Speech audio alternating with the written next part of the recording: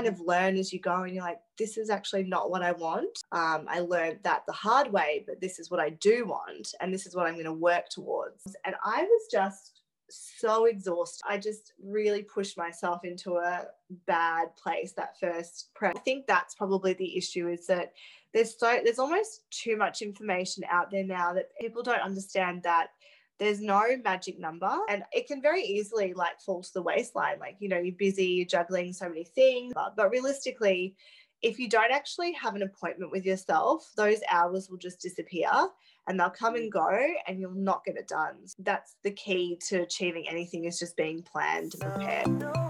Welcome back to the Health and High Performance podcast, where we dive deep into the mindset and strategies to help you become your most happiest, healthiest, and productive self. I'm your host, Jessica Duchesne, health coach, engineer, and self-proclaimed productivity guru.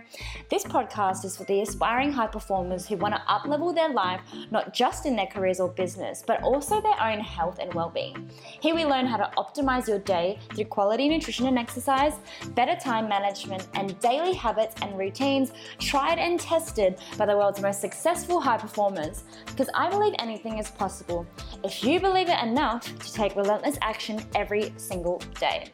Get ready for today's dose of all things health and high performance. In today's episode, I chat with Gabby Nockles, women's lifestyle and comp prep coach. We hear about her very interesting journey into the health and fitness industry, how to set boundaries for your own health and mindset, and Gabby's incredible road to becoming an ICN and IFBB Fitness Pro athlete. We also hear about what a day in the life of Gabby looks like, right down to her incredibly regimented morning routine and nighttime routine to fully optimize her day. Gabby's incredible mental resilience and dedication to achieving her goals is super inspiring, and she's just such a humble person. I know you guys are going to love her and this episode, so let's get into it. Gabby, welcome to the podcast. How are you? I'm well, thank you. Thanks so much for having me. How are you going? I'm very well. I'm so excited to have you on because, I mean, you've been a huge part of my life right now, especially like all the way since December. I basically talk to you every single day. Yes. And for those who aren't aware, Gabby is my comp prep coach for an ICM bikini comp this year, which I never thought I would actually do again, but here we are.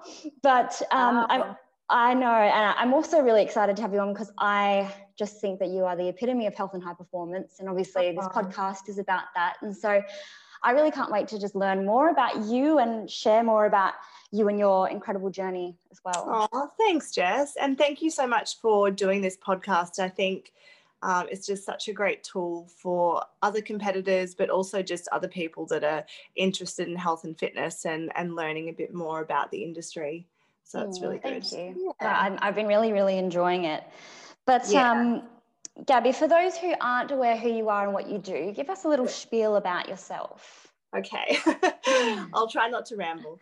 No, ramble. It's fine. So I work in women's fitness and health coaching in Melbourne's eastern suburbs. I work with lifestyle clients and also some sports clients that work specifically for running, training, and actually a few gymnastics clients at the moment as well. But probably majority of what I do is actually comp clients now, working with comp clients. And I work online and face-to-face as well. Yeah. Awesome. So a bit of an array of things, and it's good that you're offline and online as well, which is a huge tool and a big part of your business, like being online at the moment, especially because of the year we've had last year and the restrictions. Yeah, it's definitely, I think, such a big component now of what I do, obviously because of, you know, COVID and being restricted with seeing people face to face. But online is great because it allows me to work with more clients. You know, face to face is quite, as a personal trainer, it's quite taxing. So, you know, if you're doing seeing more than 10 clients a day, it's just like, it can really be quite detrimental to your own health and balance. So I think it's good to have it as that extra tool, because I can't physically see all of my clients, you know, in the week or throughout the day, because there's just not enough hours in the day. So it allows to have that contact and communication and work with other people that they might not be able to come and see you. They live far away, and it kind of works hand in hand for both parties. Yeah. So yeah, really good. Yeah, and I think like even just through being I'm an online client of yours, however, we do catch up face to face every now and then. I still feel like I get the same amount of attention as if I was almost in person, because I send videos these days, and you've got the Trainerize app as well, and I think through technology you can get so much out of it, and and you probably realize that as well with your clients, that online is a great tool. Oh, definitely. I think in some aspects it's probably even a better way of communicating in the fact that with online, I'll train, with face-to-face, I see people for their session, maybe once, twice, 3 times a week. And you obviously have a chat there and then, but then, and look, I do speak to a lot of my face-to-face clients during the week as well. But with online clients, it kind of gives you that extra point of touch where you can communicate daily, multiple times during the day. Like if you've got a question, you'll contact me and I can respond when I get a chance. And, it kind of does, I think, actually create greater engagement. So there's a lot of positives to online. And it's just that instantaneous, it's like at our fingertips. We, wherever we are, we can communicate on the go. So I think it's really cool. And it does, add that extra bit of support to the whole process, which is, we're so lucky. I mean, imagine 10, 15 years ago, how you'd have to see a coach probably 2-3 times a week to try and have that same support and communication, or you just wouldn't have it, so yeah, it's such a great tool. No, yeah, I completely agree. So tell us a little bit about how you got into the industry and how you're obviously very passionate about health and fitness. Yes. Tell us a little bit about how you got into the industry. Yeah, sure. It's a long story, but I'll try and condense it. So my mum was a ballet dancer professionally, and my dad was a marathon runner. So I guess you could say I've grown up in a really active, fitness-orientated household. So when I was younger, I was, always involved in sports. I did ballet, dancing, triathlons, tennis, like you name it, I did it, kind of thing. And so, but my passion was really ballet. So I started doing from year 9 through till, actually probably from 9 to year 11, I did part-time ballet dancing. So I was dancing every single day for half a day, and then doing school the other half of the day. And then when I was 16, I moved to Melbourne on a scholarship to the Australian Conservatoire of Ballet, and I did my full-time ballet diploma there whilst finishing year 12. So it was quite a challenge, but I did love it.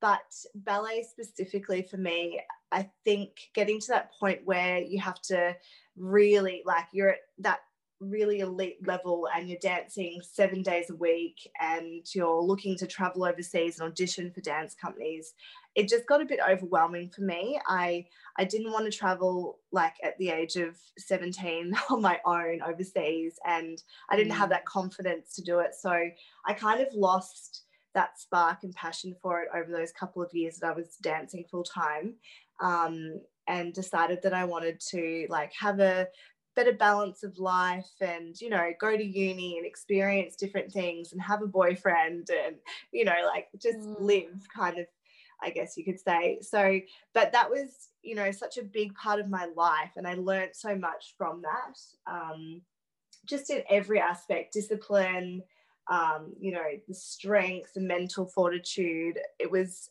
such a big part of my life for such a long time. I started dancing when I was 3, so for a really so young as well. Yeah, I know. And so that's kind of where that went. And I actually went to uni then to study I did communications and I majored in journalism, which is totally different to what I do, obviously. But I did learn a lot through that process, and I don't regret it for a second. Whilst I was doing that, I was doing competitive cheerleading. So I was kind of still active and involved in sports. I started going to the gym during that time. And that's probably where that passion for actual resistance and weights training started. So I kind of did that on the side. It was a bit of a secret passion because at that point in time, culturally, like being strong and fit and muscular was not really the thing. Competing wasn't very big at that point in time. And, you know, a lot of my friends thought it was really strange that I went to the gym and they couldn't really understand it. So, yeah, so it was like a little bit of a secret passion, but it was kind of ticking away there in the background. And then I started working in marketing and communications and, you know, a corporate desk job I literally lasted a year. And during that time, so you finished that? Yeah, I finished my course and I started working in the industry, and I just realized that I just had there was no passion there. I really didn't enjoy what I was doing. I'm such an active person that sitting at a desk all day was just not the right kind of lifestyle for me. So I started studying during that year, and then slowly kind of worked my way into the fitness industry. I started teaching bar classes, which is kind of a combination of fitness and ballet, I guess you could say. I started doing that. I started my PT business, and and then it kind of just took off from there. I was working a few different jobs to try and balance it out, I guess, financially, because when you first start in the industry, I didn't work for a commercial gym. I started working from a small private school gym, and I was just doing it part-time. So it was kind of a bit of a slow burn, but over the years, 8 to 9 years in the industry, the business has kind of just developed and grown organically. Like just from word of mouth and recommendations. I haven't really advertised aside from a bit of using Instagram and social media as a tool, but and now it's what I do full time. So it's taken me a while to get there. It definitely was like quite a hard slog for the first, I'd say, 4 years, just trying to balance everything out and still have, a steady income and trying to build a business on the side.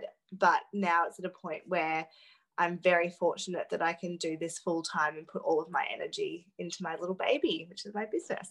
Wow. Such an interesting journey. And you're obviously like really passionate in the, I guess in like the athletic field, going from, and also like a bit of creative as well, got from dancing to cheerleading, and then journalism, and then you've really got a interesting journey. And I think like you said, you wouldn't change anything, and you've learned a few things along the way that have made you who you are and that made the business that you have today. Yes, exactly. I think it's like any experience, sometimes it's about the journey. You don't always know exactly what you want to do and where you want to be straight away, but it's about finding that and learning through the process. And everything or activity that you take on kind of leads you to where you're meant to be.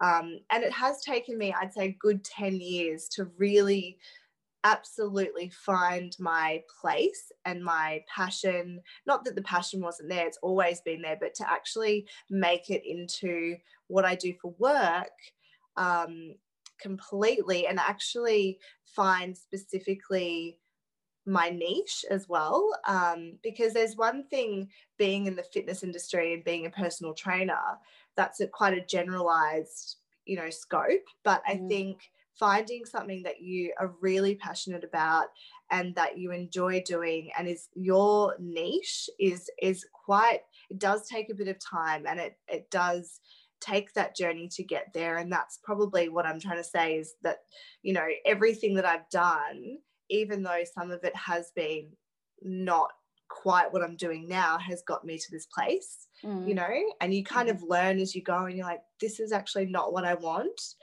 I learned that the hard way, but this is what I do want, and this is what I'm going to work towards. So, yeah. Some really good advice there, I think, for anyone who is trying to find their way or is overwhelmed or stressed that they're not doing what they should be, or that they're not going in the direction that they should be, or they're trying to create a passion or a business out of what they're passionate about.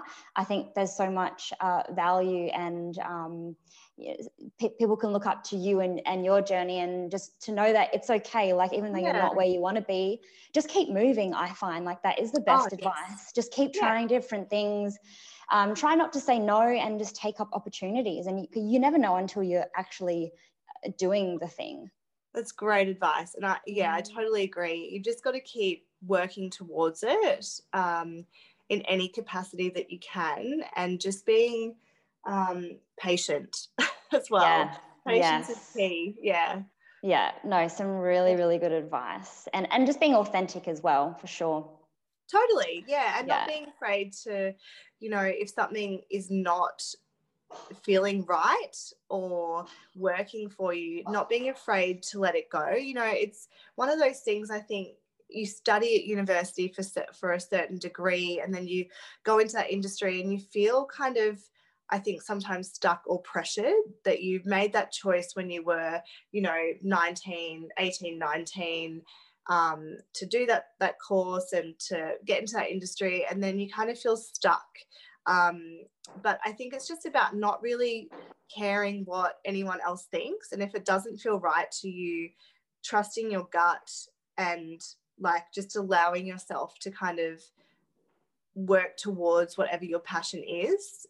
And as you said, not saying no to certain things, like allowing it just to flow organically, and work towards it.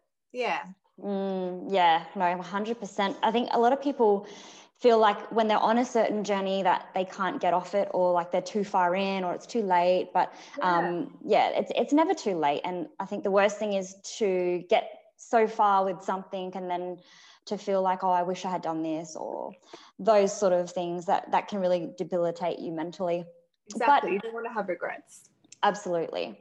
But let's move more into your health and fitness journey. When did competing come into play? When did you start to think, I want to get into this and do as well as you did as well? It was interesting. I think for me, it really started, this sounds ridiculous and I'm having like a fangirl moment here, but back in the day, I don't know if you remember Sophie Guidolin. Yes, I'm very familiar. Yes. Yeah. So she's amazing. She's amazing. She's amazing. And she was, I would say, like the pioneer really of the like comp kind of bikini comp scene. She was competing back like early 2000s when I first started going to the gym. And I remember coming across her Instagram, and it was a fitness model's diary or something like that at that point in time. And I just loved everything that she was posting. It really resonated with me. And I just found it so fascinating following her journey. And I really admired her. She had kids and she was competing, and she just was strong and so empowered and a very confident person. And it really inspired me. So I started going to the gym and started doing weights training probably when I was about, I'd say 18, 19. That's kind of when it started. I joined Fitness First and I started going to the gym quite regularly. To be honest, I didn't really know what I was doing back then. If I look back, I'm kind of like, wow. Like most of us. Yeah. But I enjoyed it. I really just enjoyed going to the gym and like lifting some weights, and I started feeling stronger and more confident in myself. So the competing thought was always there, because it kind of was a combination of my dance background with performing, the fitness aspect, obviously physically working towards something and having goals. So it was kind of all encompassing a lot of things that I really enjoyed or had done in the past. So I had it in the back of my mind, but I definitely was not in a position to compete, and I knew that I needed to grow more muscle and size. I'd come from, a dancing ballet background where the aesthetic is to be as tiny as possible. And we used to get weighed weekly, and we were told just basically to starve ourselves. And so my body— Are you kidding? No, seriously. Really, Wow. really backwards, I guess, then. But so my body was in a state where I was very petite. I'm fine boned naturally, but I was very, very little, and probably weighed I would say in excess of 10 kilos, 15 kilos less than I do now, probably, really small. And definitely under malnourished. But I knew that I needed to really put in some time and effort into, if I wanted to compete. So basically I didn't start even considering competing or preparing for it until I'd say late 2015, early 2016. But by this stage, I'd been working with a coach, and I had built up quite a bit of muscle, and obviously had been going to the gym consecutively and, consistently for a good 5 years or so, 6 years. So I started working with Jacob and Shay from JPS, and I knew them personally as friends, so I felt really comfortable with them, and I knew that they were really quite holistic and up to date with their way of training competitors. There's a lot of, at that point in time, there was still a lot of bad coaching around, but because I did know Jacob and Shay, and I really had a bit of a good knowledge and understanding of how they did things, I felt really comfortable going with them, and I had a great experience. It was a really good prep. Obviously, you never know what to expect when you're first competing, so it was all very, I learned so much in that year. But I did get on stage. It would have been season A 2017, maybe I think it was 2017. I actually can't remember if it was 2016 or 2017.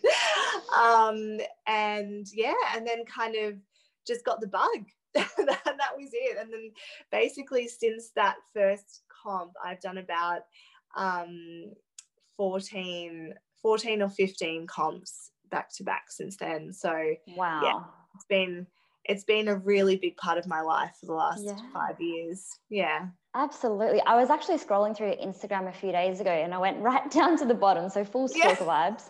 And there was just, because the only way that I could really tell that it was a different competition was the different bikini colors. Yes. And you have quite a few different bikinis. And so I was like, I can't count how many shows this is, but I'm pretty sure there's definitely a few there. Yeah. And my God. I started that Instagram after, it was not until the second year, I think, that I was like, I'm actually going to start documenting some of my comp journey. And I'm glad I have, because, it's nice to look back on. But before that, I've lost a bit of content, but yeah, that's okay. No, I think it's so inspiring. And you were you did it every day, and you were 20 days until show day. And I think it's so cool when people take you behind the scenes and show you what they're eating, how they're feeling. It was like your own personal diary, and I think people really resonate with that. I know, being the person that puts it out there, me myself, having Instagram where I share a lot of my own health and fitness journey as well, you sometimes think, but who really cares? Who really wants to see this? But the reality is that people love seeing that. And I really enjoyed reading all your captions. It was really cool. Oh, good. Yes. Yeah, no, it's also nice to just be able to reflect, as see how far you've come, because we all have our own journey, and there's just so much growth in that process. And sometimes we forget how far we've come. So being able to actually look back on that is really cool. Like, wow, like, yeah, I've achieved what I wanted to achieve. I'm feeling really good. Like, I've learned so much, and it's really awesome to look back on that. So I think it's great to keep an account. I think it's great that you're, putting yourself out there and showing people what the process is like, because at the end of the day, there isn't enough information out there on competing. And I think that the more information that we have access to, the better for our own personal journey, but also feeling more of a community, engagement and feeling connected to each other. So yeah, it's really cool.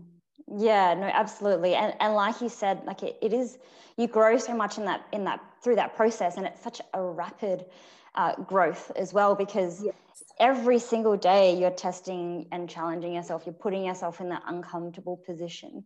And as many people know, like that's where you grow, like where you feel uncomfortable. And 100%. Yeah. And you did mention each comp prep, well, you always mention to me each comp prep is quite different. Can you talk us through that, and maybe tell us about some of your most memorable competitions, and for both the good and not so good reasons? Yeah, sure. Yeah, definitely. Every prep has been so different in every way. I think there's so many factors that come into play with it. The first is obviously the circumstances around the prep. So your life at that point in time. It's something that I always say to clients that approach me to do a prep, that, as it's a really hard process. It's obviously quite challenging, as we just said. So you really want to try and make sure that your life is in the best possible balance it can be. And I know that's always hard, because we're all in different positions. You might have, something going on personally or relationship wise or work, whatever it might be. But because it is so taxing, and you would know this now, you've done, this is your second comp, you really need to be in the right frame of mind, but also to have all of the external factors of life being in a reasonable balance. Otherwise it's really, it makes it even more challenging than it is. So for me, because it has been so many years of consecutively competing, obviously like life has kind of, progressed during that time, and things have happened along the way.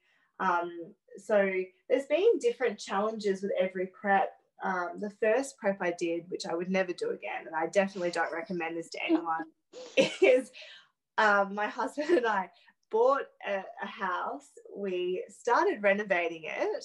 We'd moved twice in the space of like 4 months. And oh my gosh, we were working and like doing some of the renovations ourselves. And I was just so exhausted, like my body from painting for hours and then going to the gym and then doing cardio. And it was like the worst. I just really pushed myself into a bad place that first prep. And I really did crash after. Like I remember feeling so ill after I finished that, like literally on the day of my comp. I got off stage, we jumped in the car, I got some food, and we drove down to my father-in-law's house. And we were meant to go out for dinner, and I was just so exhausted and so ill. I started vomiting because my body was just like, I think the stress of everything over the months had just piled up. So that was probably like, that was not a great experience, but I learned from that. Did you know that you would be doing a reno in the middle of that prep? I did, yeah. Okay. So that was just, yeah. But that was the thing. It was my first prep, and I had no idea what to expect. So I thought, I'll be able to do this. Like, it's fine. But, it's so important to be aware of these things. But also from a coaching perspective, this is why I always say to my clients, I make everyone aware, even with peak week, it might be good to if you can take some time off leading up to it. It's going to be a bit of a challenging week, or, maybe if you're doing X, Y, and Z, maybe try and balance it out somehow, or maybe consider competing later on. Like you've got to just be aware of how taxing it is so that you can prepare yourself as best as possible for that, you know, period of time that you're preparing. But I had no idea. So that was my own doing, but it was quite a challenge. And then obviously throughout the years, I've had like some preps, or some years that I've had like 10, 15 weddings during that time. So I've had to navigate that. Wow. Or I've had like, you know, travel overseas. I had my own wedding during, you know, one of my preps. So it's just like, you know, every prep is different because of the circumstances surrounding it. But you learn something new and different from each of those. And yeah, it just makes you understand the process so much more. And that's why I have so much confidence in coaching others, because I literally have been through it myself in every capacity possible and every situation and circumstance. I've lived it, you know, so I can really I have the actual knowledge and tools and experience to hand over to others who are going through the process. Yeah.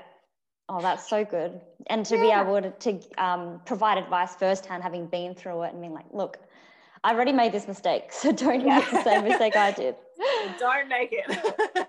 So you say your first comp was quite a challenge because you didn't know what was coming and you had a lot of other things going on in your life.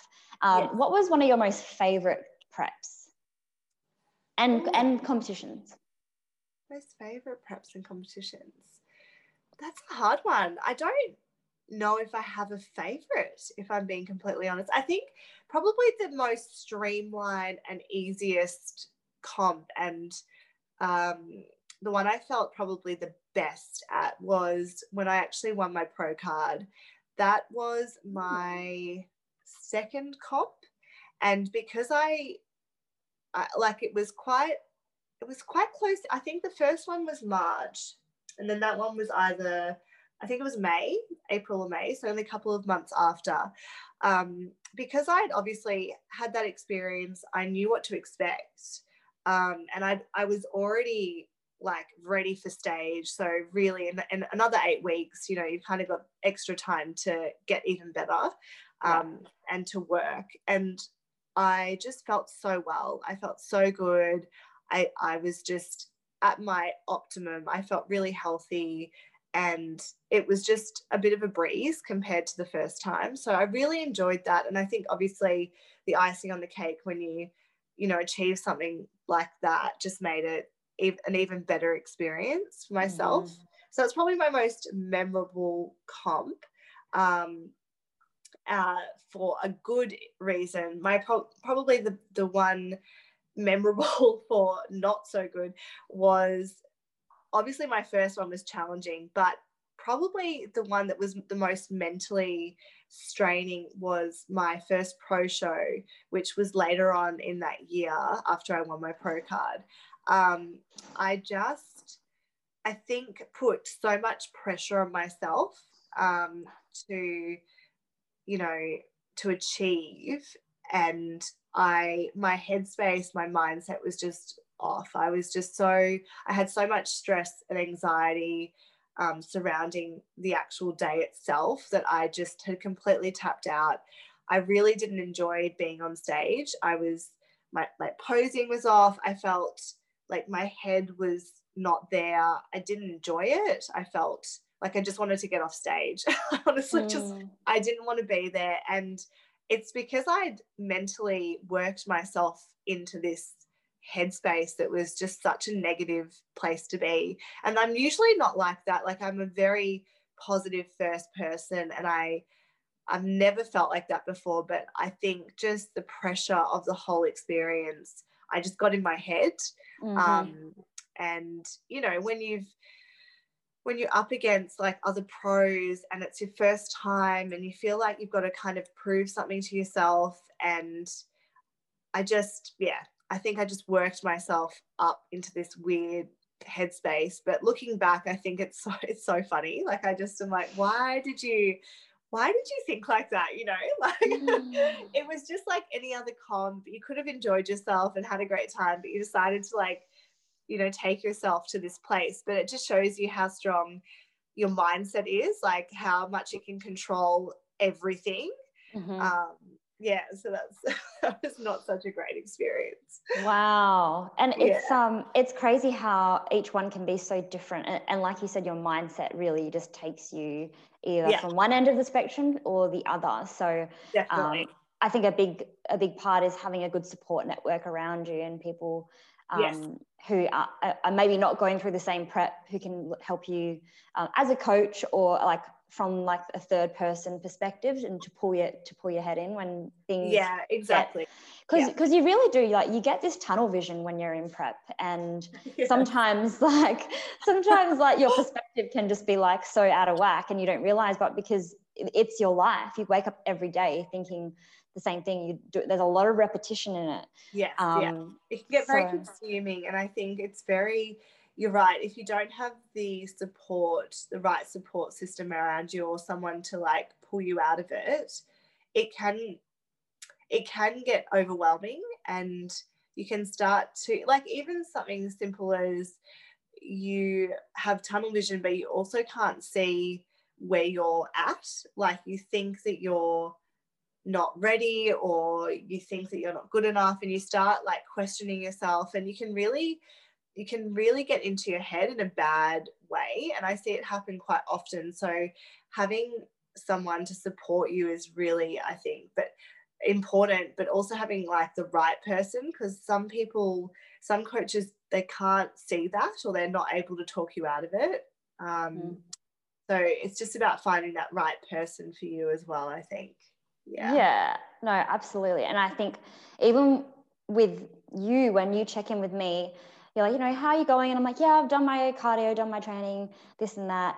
But then you're like, no, but how are you? Like, how are you feeling? And I'm like, I think I'm all right. And then, maybe like things will probably change further down the track, but like you're very much onto, really checking in with your athletes and being like, no, but how are you feeling? Like, where's your headspace at? I know you've done all the things and tick the boxes, but there's a whole other side of it, which is your mental health. Exactly. It's not just about ticking the boxes, like that's easy enough to do, but it's actually how you're feeling and mentally where you're at, because that will determine everything else. You know what I mean? And sometimes it's like as simple as being like, look, I'm actually not okay, or I'm really tired, and then being like, okay, let's action a plan. Like, make sure you take an extra rest day, or let's have a refeed, or why don't you go and do this or this or this, or whatever it might be. But it's about like really being able to navigate that and make a plan that kind of sets you back on the right path. But it's such, mindset is such an important part of this whole process. In fact, it's probably the key. Oh yeah, absolutely. It's just as much of a mental sport than it is a physical sport. So definitely, And so you've actually prepped yourself a couple of competitions. Talk us through how that was, because we talk about having a support network and having a coach who you check in with every day. It must take so much discipline and mental resilience, and I guess getting a bit of a background about your ballet and your cheerleading, and having that discipline instilled quite early on in your life would have maybe helped you be able to do this. 100%. So I guess I was at a point where my coach at the time was amazing, and I honestly was the biggest mentor to me. I learned so much, but I feel that it was at a point where I probably wasn't getting the support that I needed. And I felt as though I was kind of almost prepping myself. So I was having like one weekly check-in, but it was a bit messy and it wasn't quite structured. And I was just like, I was putting the structure into place myself, if that makes sense. So I got to a point where I thought, you know what, like, I'm prepping clients for comps. I know my body inside out, back to front. I have, I know I have the discipline and the strength mentally to undertake this task. So why not just go for it? So I did. And, it was actually one of those things, I think,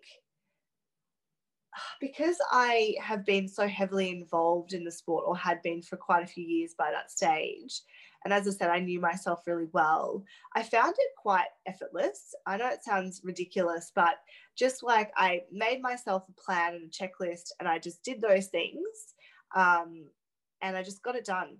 And my husband was my, I guess, support network. Like he'd been through the whole process with me from the very start. So 15 times. No. Yeah. So yes. So he really understands the process. He understands me, how I am at different points during prep, and was able to kind of be that person that I would speak to. And he'd even, like, I do check-ins with him. He would be like, that is so cute. It's so funny. And he'd be like, yeah, like, okay, cool. This is what, I think maybe you need to, like, do a bit more cardio, or maybe you should diet down a bit more, or maybe you need to eat. Like, it was, really helpful from that aspect. I also have a lot of PT and coach friends. So they'd often, like, check in with me. We'd have a chat. They'd ask me how I was going. They'd offer some advice. Like, it was kind of one of those things where I didn't feel that I was alone. And as I said, like in the previous prep, I felt that I was pretty much doing it myself anyway. So it was kind of the same thing. I just didn't have someone like once a week to kind of check that I was on the right path, or, ask, do you think I should do these macros this week? Like it was kind of just, instead of asking someone else, it was just me kind of assessing myself and making a new plan. The hardest part of the process was more so the actual peaking for stage. I found that really challenging, only because in some aspects of, comp day, you're so overwhelmed with what's going on. You're getting your hair, makeup, tan, you're getting ready, that you can't really see yourself properly. Sometimes it's hard to even get a mirror. I've had some comps where at the big shows at South Wharf, there's no, like, apart from going to the toilet, there's no mirrors anywhere. So carving up is a bit of an issue. And I found that was probably the hardest thing to juggle, was to actually visually see myself and know how much carbohydrate to give myself, or when. I've had some shows that have, like, gone 3 hours late, so I was, like, peaked too early, and just not to have someone that's not there kind of managing the timing and what you need to be doing. That's probably the most taxing part of the whole process. Yeah. Even when you just say they're not being a mirror there, I mean, as a competitor, and assuming that I'm going to have a coach there, I wouldn't even think that that'd be an issue, because I've always got someone there to look at me, and who's there purely to see how my body is changing over the day. But when you're coaching yourself, it's like, how do you actually see yourself other than like the view you have from like over your chest? Like, there's not really, you really need a full length mirror for that. Exactly. So there's been times where I think I have looked like I've looked good on stage, but I could have been fuller or more carved up. And that comes down to just visually not having the tools to kind of know, because it's a very fine balance. There's a very fine line between overspilling and being at the right fullness, that on that particular, like, show day. So having someone there to help you get ready from a time perspective is, like, that's really important. Just knowing, like, say if the show's running late or if it's running early, where they're up to, when you need to start pumping up, what you should be eating when, and just having another set of eyes to help you through that process is really key. So yeah, it's one of those things. I definitely think it's worthwhile having a coach. Although I really enjoyed the experience of coaching myself, and I definitely wouldn't say that I'll never coach myself again, but I think that it is really important to have another set of eyes, and particularly now with where I'm at in my work and business sense, I have so many competitors that I'm looking after. I really don't want the mental strain of prepping myself. I don't feel that I could juggle that like say this year or next year, I would definitely need someone to just tell me what to do and just trust them and follow the plan and not have to overthink it. Because when you are prepping yourself, you know, effectively it's like having another client, you know. And it does have that mental load, that extra mental load. So yeah, there's good and bad to it. I definitely have learned so much from that experience. Again, that's helped me with my own coaching. And I wouldn't change it for the world. Like I was really proud of myself for being able to do that. And yes, it's definitely another part of the lesson and journey, I guess. You should be so proud. That's amazing. Yeah. Oh, thanks, Jess. I won't do it again anytime soon, though. Well, do you have plans to compete again? I think I definitely will compete again. It's more of a fact of when. I think probably next year at some point, maybe late 2022, just depending on how things go, and yeah, see where life takes me in the next year. Yeah, no, absolutely. Well, changing gears just a little bit here. Yeah. As I'm really big on time management and creating structure in your life and being as productive as possible, and always trying to find new ways to optimize and get the most out of your day. Yes. Take us through a bit of a life in your shoes. So just like work-life balance. Day in a life. Yeah. Definitely for me, organization is key. I just think it's the biggest part of the piece of the puzzle, whether it's fitness or non-fitness related. For me, every day, every week is prepared. Actually, probably every month, I'd say. I look ahead for the month and I kind of plan out my month based on, you know, when I've got clients competing, social commitments, you know, certain work commitments, whatever it might be. I always plan. I use my diary and calendar. I make appointments with myself. I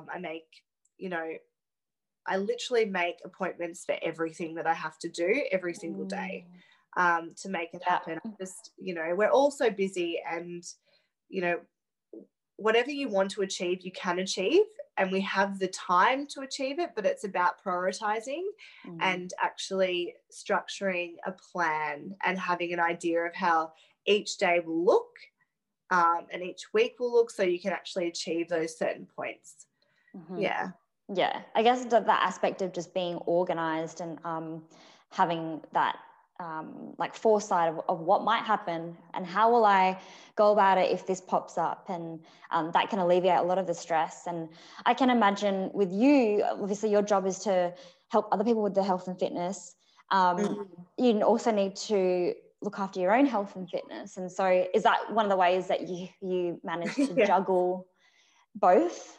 Yeah, definitely. Like for me, you know, I'm so acutely aware that my training, my own personal training, nutrition, sleep, self-care, and I guess my relationships are such a big and important part to my life, so that I can be the best version of myself and as a coach. I am absolutely foul if I don't get my training in. Like I am absolutely foul. Like, yeah, he's just like, you need to train. You're just like, you're not like, it's one of those things for me. It's not, the training is not just the physical side of it, like the aesthetics. It's definitely not the biggest part of it for me. It's actually for my mental health. Like I just, the endorphin release and the energy that I get from training is like absolutely everything to me. So because I'm so aware of what I need for myself in the week, like I have to plan it in. I have to structure it in, because I won't be the best coach to you or, you know, all of my other clients if I'm not taking care of myself as well. And it can very easily like fall to the waistline. Like, you know, you're busy, you're juggling so many things. You might be like, oh, you know, I'll just try and train whenever I like have a spare hour or whatever. But realistically, if you don't actually have an appointment with yourself, those hours will just disappear and they'll come and go and you'll not get it done. So, you know, it is really, that's the key to achieving anything, is just being planned and prepared, I think. Yeah, no, absolutely. I can 100% attest to that. And like the beauty of like time blocking is just, it's so essential. And I think people think that when you are, you know, so vigilant with your calendar, that you're almost kind of taking the fun out of it or the spontaneity out of it. But I really think that if for me anyway, if I don't plan to, you know, have date night or to take a bath or like actually scheduling things, appointments for my own personal health and mental, you know, stability, then it just doesn't happen, especially if you are so driven in your career or if you're an athlete, you know, doing a comp prep, like you just forget about it. Definitely, you do. And then by the time you know it, months have passed and you haven't had that date night, or you haven't caught up with that friend, or you haven't, you know, gone and, I don't know, had a self-care appointment like getting your eyebrows done or whatever it might be. It's just like, you know, you've got to prioritize those things because they do make up for the whole picture. If you're missing those components, over time it does take its toll. And yeah, you can't holistically be well and healthy without all of the different facets. It's not just about training and nutrition. It's a lot of other aspects. 100%. You mentioned that making sure that you get your training in first thing makes you a nicer human being. But are there other things that you do, maybe like types of training or foods you eat or certain things and tweaks that you do in your day that make you more productive? Definitely. So for me, I really like to walk. I find it just so grounding and like a bit of it's almost like my form of meditation. So I love to walk, and I generally in my morning have like a good 45-minute break between my early morning clients and then my mid-morning clients. So I always utilize that time to go for a walk. I grab a coffee. I spend a little bit of time decompressing. And that's like really key for me. I feel that kind of relaxes me a little bit. Definitely a huge part of, I guess, my day is also nutrition is really key. I'm very, very particular and quite precise with my with my morning routine and also what I eat throughout the day. Because I know when I need to eat. I know when I'm going to get hungry. I know what my body needs to actually function well. So I always, you know, get up first thing after I go to the bathroom. I have like 600 mils to a litre of water. I take all of my supplements. I have my apple cider vinegar and hot water, and then I get ready for my work day. And I do not ever miss that. That is just like clockwork. And I know that if I don't do that and I don't set myself up for the day with that routine, I just will not be, my day just won't be optimal. I won't feel myself. I just think it's a nice way to set yourself up, you know. Daily like morning routines and like little rituals like that, it just really does something about just setting the tone for the day. And it just starts to build the momentum because it's like, I've done the best I can do this morning by getting that done. And then it's like, okay, ready for whatever else is next. Definitely. So that they're probably the key things in my day that just make the day function productively and you know, I guess, make it, I guess, more streamlined. Yeah. So you've talked a little bit about your morning routine. Yeah. Do you have a night routine that you do? Which I always feel like that goes hand in hand, because if your night routine is not in check, then it really impacts your morning routine. So can you tell us a little bit about what you do on a daily basis? Yeah, definitely. So not every single day is the same, but there are aspects of the day that are very much like clockwork. And as I mentioned, I've got that morning routine, which I do every single morning. I also do it on the weekends. Like that's just a non-negotiable for me. I start work really early. I start face-to-face with clients from 5 a.m. during the week from Monday to Friday. So I'm up at 4. I do my routine. my bags are already packed. I get dressed, I go. I usually have clients from about 5 a.m. through till probably 8:30.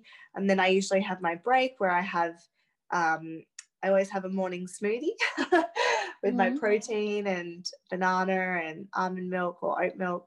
And I'll go for my walk, have my coffee, decompress, and kind of reset myself for the day. Because, you know, when you start so early, you don't really have, like, I have an hour before I start work, but it's not really enough time to kind of like do other things that I want to do or go for a walk or whatever. It's too dark at that time, isn't it? Yeah, it's way too dark. Yeah. So that's my time.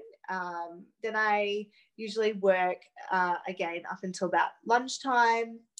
At lunch, I sit down. I usually do paperwork, online check-ins, and eat my lunch at the same time.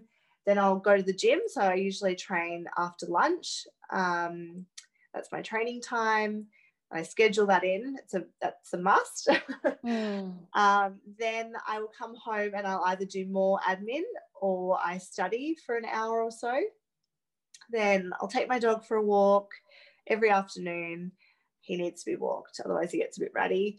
And then my husband and I have made, this is a 2021 rule, that we are home by 6:30 latest, so that we can get ourselves ready for the next day, cook dinner together, have enough time to decompress and relax before going to bed. Because what I found in the past is just within the industry of, you know, working as a personal trainer, a lot of the time my days were starting at 4 a.m. and then I would have afternoon clients as well.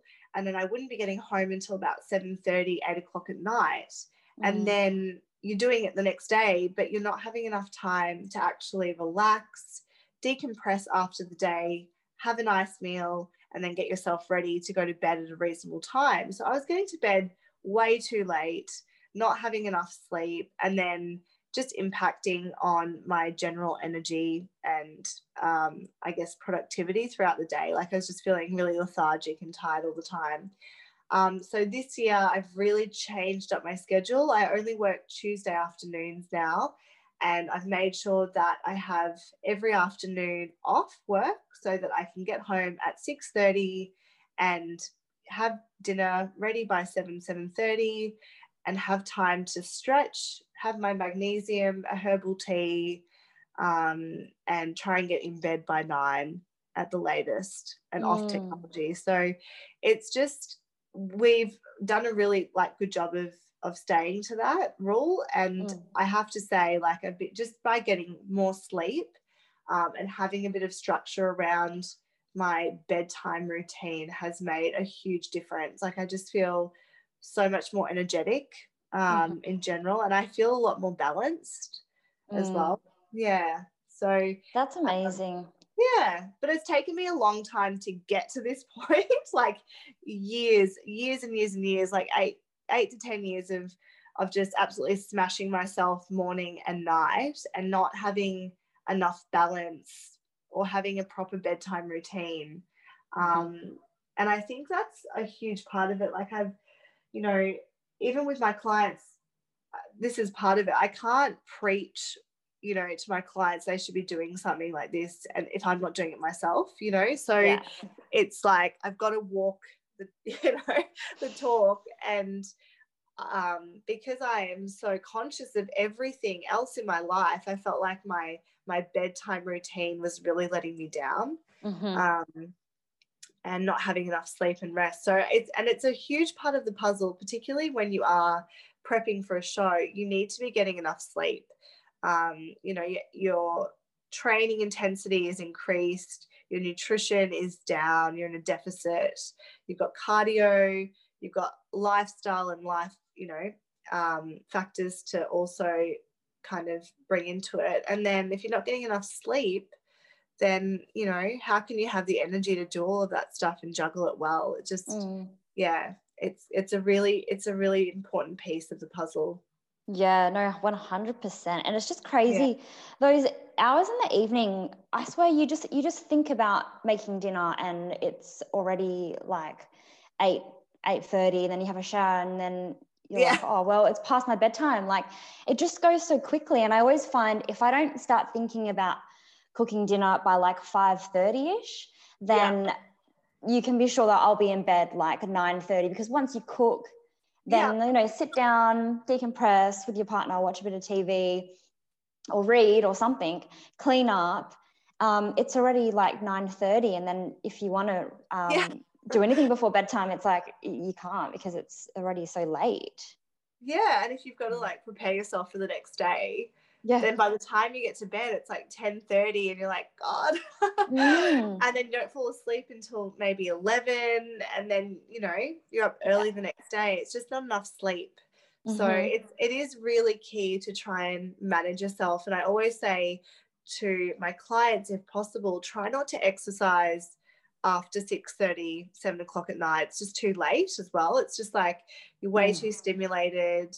You've got that endorphin kick, and then you're trying to eat and get ready for bed, and then, you know, it kind of just throws that all out of whack. So it is really important to try and have that wind down time, particularly if you are getting up early the next day.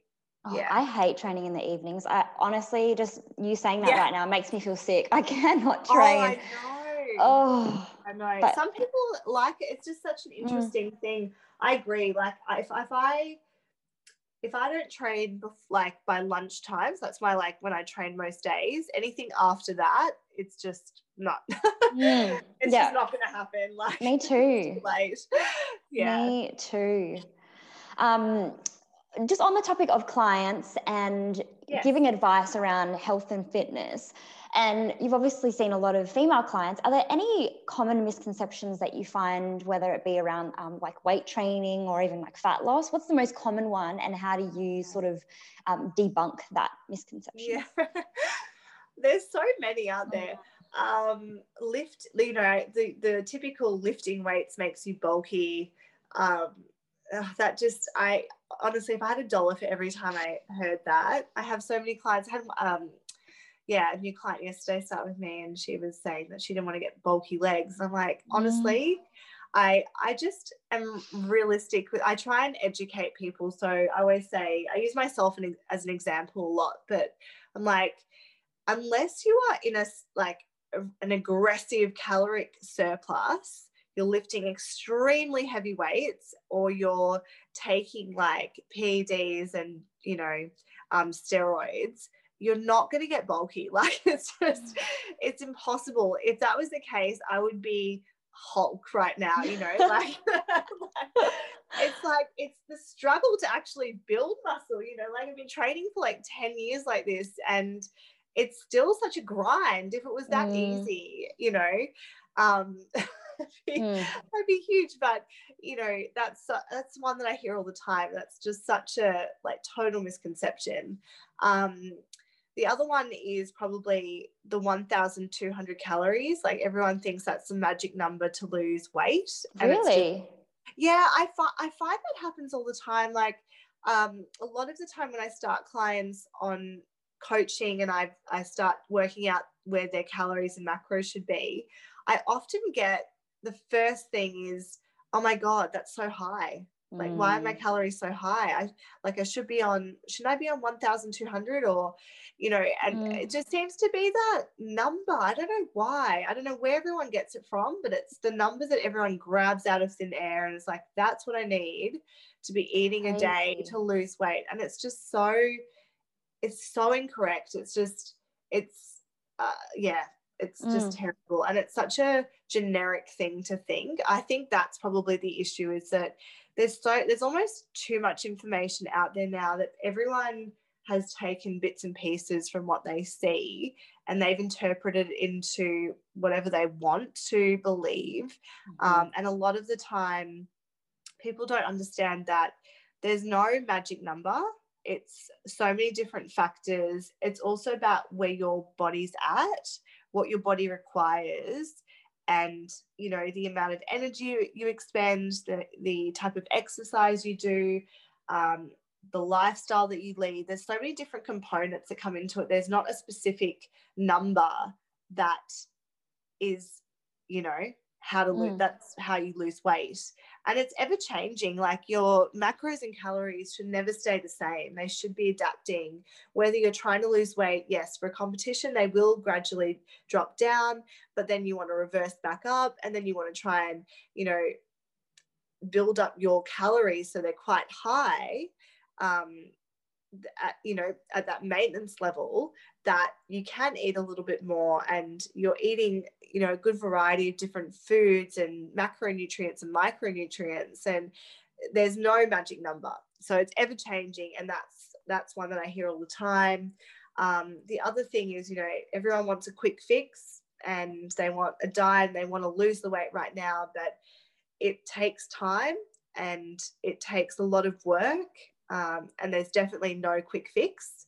There's no magic pill. There's no magic exercise. There's no, it takes time. It takes consistency, and it takes a good plan based on your individual needs, lifestyle, and goals. And also the other one probably I would say is macros are king. As much as I like, flexible dieting is absolutely everything. To me, I think it's such an amazing tool, and macros is such a great way of tracking. And obviously that's what I use with my clients. The one thing that I sometimes find, and this is not always the case, but over the years, it's something I've come across, that people just think because they've got macros, they can eat whatever they want to fit into that. But then they're missing out on the micronutrients and actually fueling their body with the nutrients that they need to function, and their, day-to-day health is compromised by just eating crap food because they think that it, like, just because they're still in a caloric deficit or they're fitting those macros, that they can eat whatever. And that's one that I really think is quite damaging long term. So it's definitely a misconception that people think macros. Yeah, I think this whole, if it fits your macros, some people just kind of run with that and just think, oh, well, if it's in my macros, that it's fine.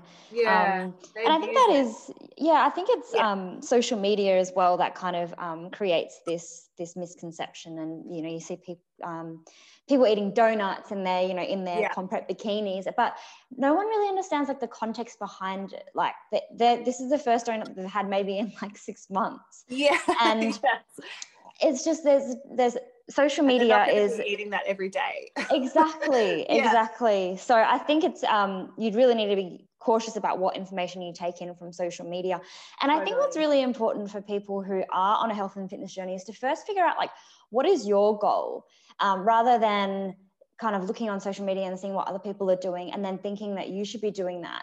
You really need to like always pull it back to like, but what's realistic for you, and what do you want to achieve? Like, do you want to get on stage? Because then you need to be doing something different to work towards that goal. But if that's not your goal, then that you shouldn't be trying to adopt these ways of eating that people are in comp prep are pursuing to get to the points, Or if you just see that one photo of someone eating this specific thing and you think, oh, they look like that, they're eating that, so I can eat that, and I'm going to eat that all the time. And it's just that, I know. It's just not having that perspective. And social media, obviously it's so good. There's so much information, and it's such a great way of connecting people, but there's also that negative side of it, that things can be misinterpreted and taken out of context as well. So I think it's really important, whatever you're putting out there, to make sure that you're educating people on why you're doing it, or what the context is behind that particular thing, and making people aware that, it's important to also focus on your internal health and the functionality of that, your pathologies, and making sure that you're eating the right micronutrients as well. It's not just about the diet and the aesthetic outcome. 100%. There's more of a story to social media than what we see, and some people call it the highlight reel, and things like that, right? Yeah Well, on my Instagram, I asked some of my viewers if they had any questions for you. And to be honest, we actually covered quite a lot of it anyway. But there's a couple here that we maybe you could elaborate on a little bit more. Yes. But one of them was, what do you wish you had known before getting up on or starting a comp prep? Oh, that's a good question. Definitely, as I said, I think earlier on, just talking about my first prep, I wish I have had a bit more understanding of what I was getting myself into at that particular point in time. And just understanding the different components of a prep and how it worked and how it would impact on my life. I definitely think that first prep, I didn't have enough understanding or knowledge about the process that I was undertaking and what it actually looked like and how it would go through the stages. So I think that's a really key thing for new time competitors, is to really have an understanding through your coach specifically, because obviously everyone coaches a little bit differently, what you're in for, what the actual process looks like from start to finish, what to expect, potential issues like within context of your lifestyle and the way that you are doing things or what you're going through at a particular point in time, how that will impact your prep. I think those things are really key to understanding. And I certainly didn't have that background or knowledge before doing my first prep. So definitely that would have been one of the things. Yeah, no, that's some really good advice. I wouldn't have moved and done a reno at the same time. Let's put it that way. Yeah, you kind of need to like look at your timeline, during your prep and see, what other lifestyle factors, what are other things are coming up that will have to work around this thing called prep that takes up 80% of your day. Exactly right. No, some really good advice there. Thanks, Gabby. Another question from one of my viewers is, do you have any advice on getting rid of the second line under the butt? I believe it is an estrogen pocket.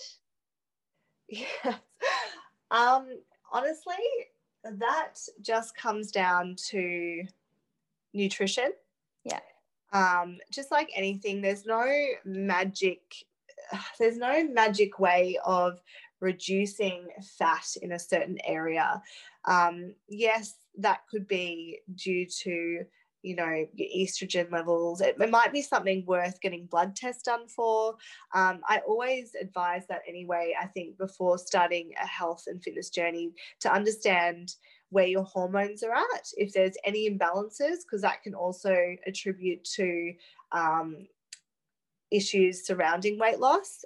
So I think making sure that your pathologies are in order before you actually start going into a diet phase or a training phase is actually knowing if there's any underlying issues to start with. So it's probably the first thing I'd say.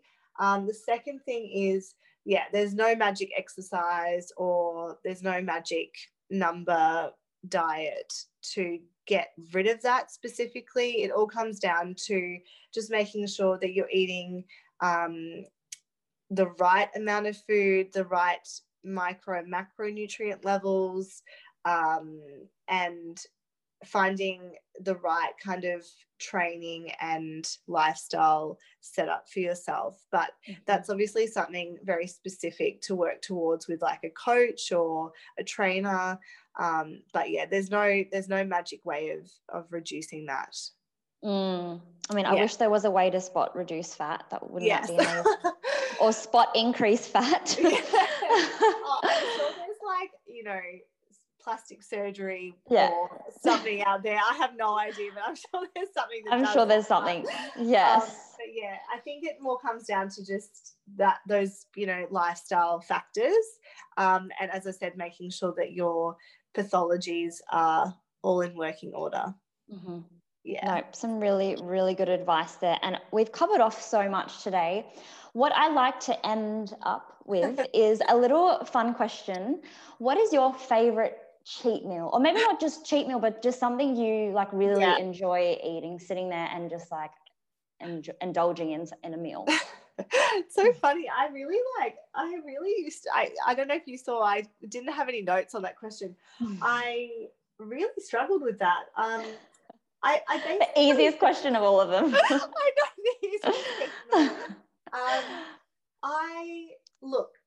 I eat very clean and I really enjoy eating like that. So I don't have a cheat meal as such. It's not really something that like is a thing for me, but I do really enjoy either a homemade pizza or a pizza out. So that's probably, if I was going to indulge in anything, that's what I would indulge in.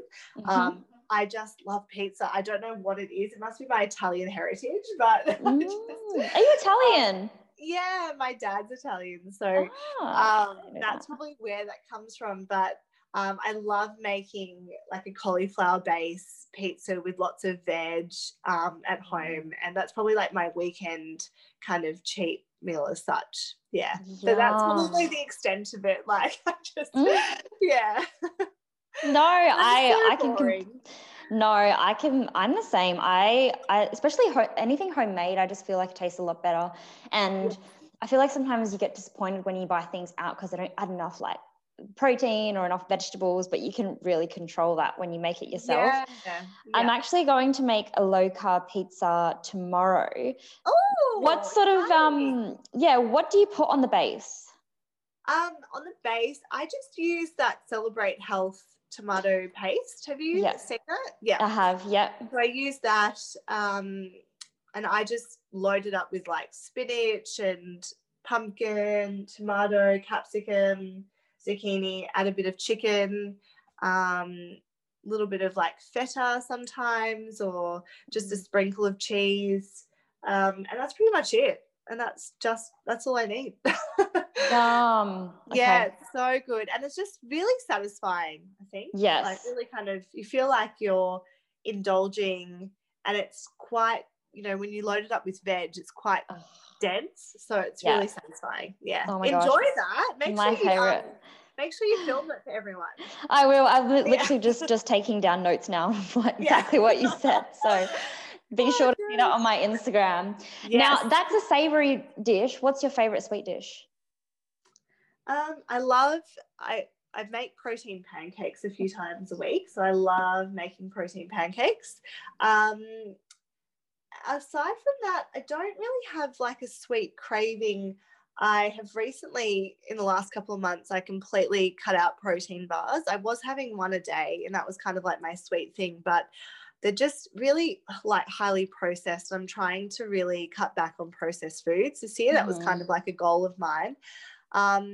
So I really just anything at home. I like to make like protein pancakes. I sometimes make little protein balls from scratch, things like that really. But I'd say I'm probably more of a savory girl. So that's more my thing.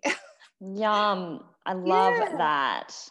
Oh, well, thank you so much, Gabby, for taking us into a day in the life of Gabby, and it was really interesting to understand like your background and how you got into the fitness and the health industry, and some really, really good advice there on comp prep, but also like lifestyle as well. So I really appreciate your time.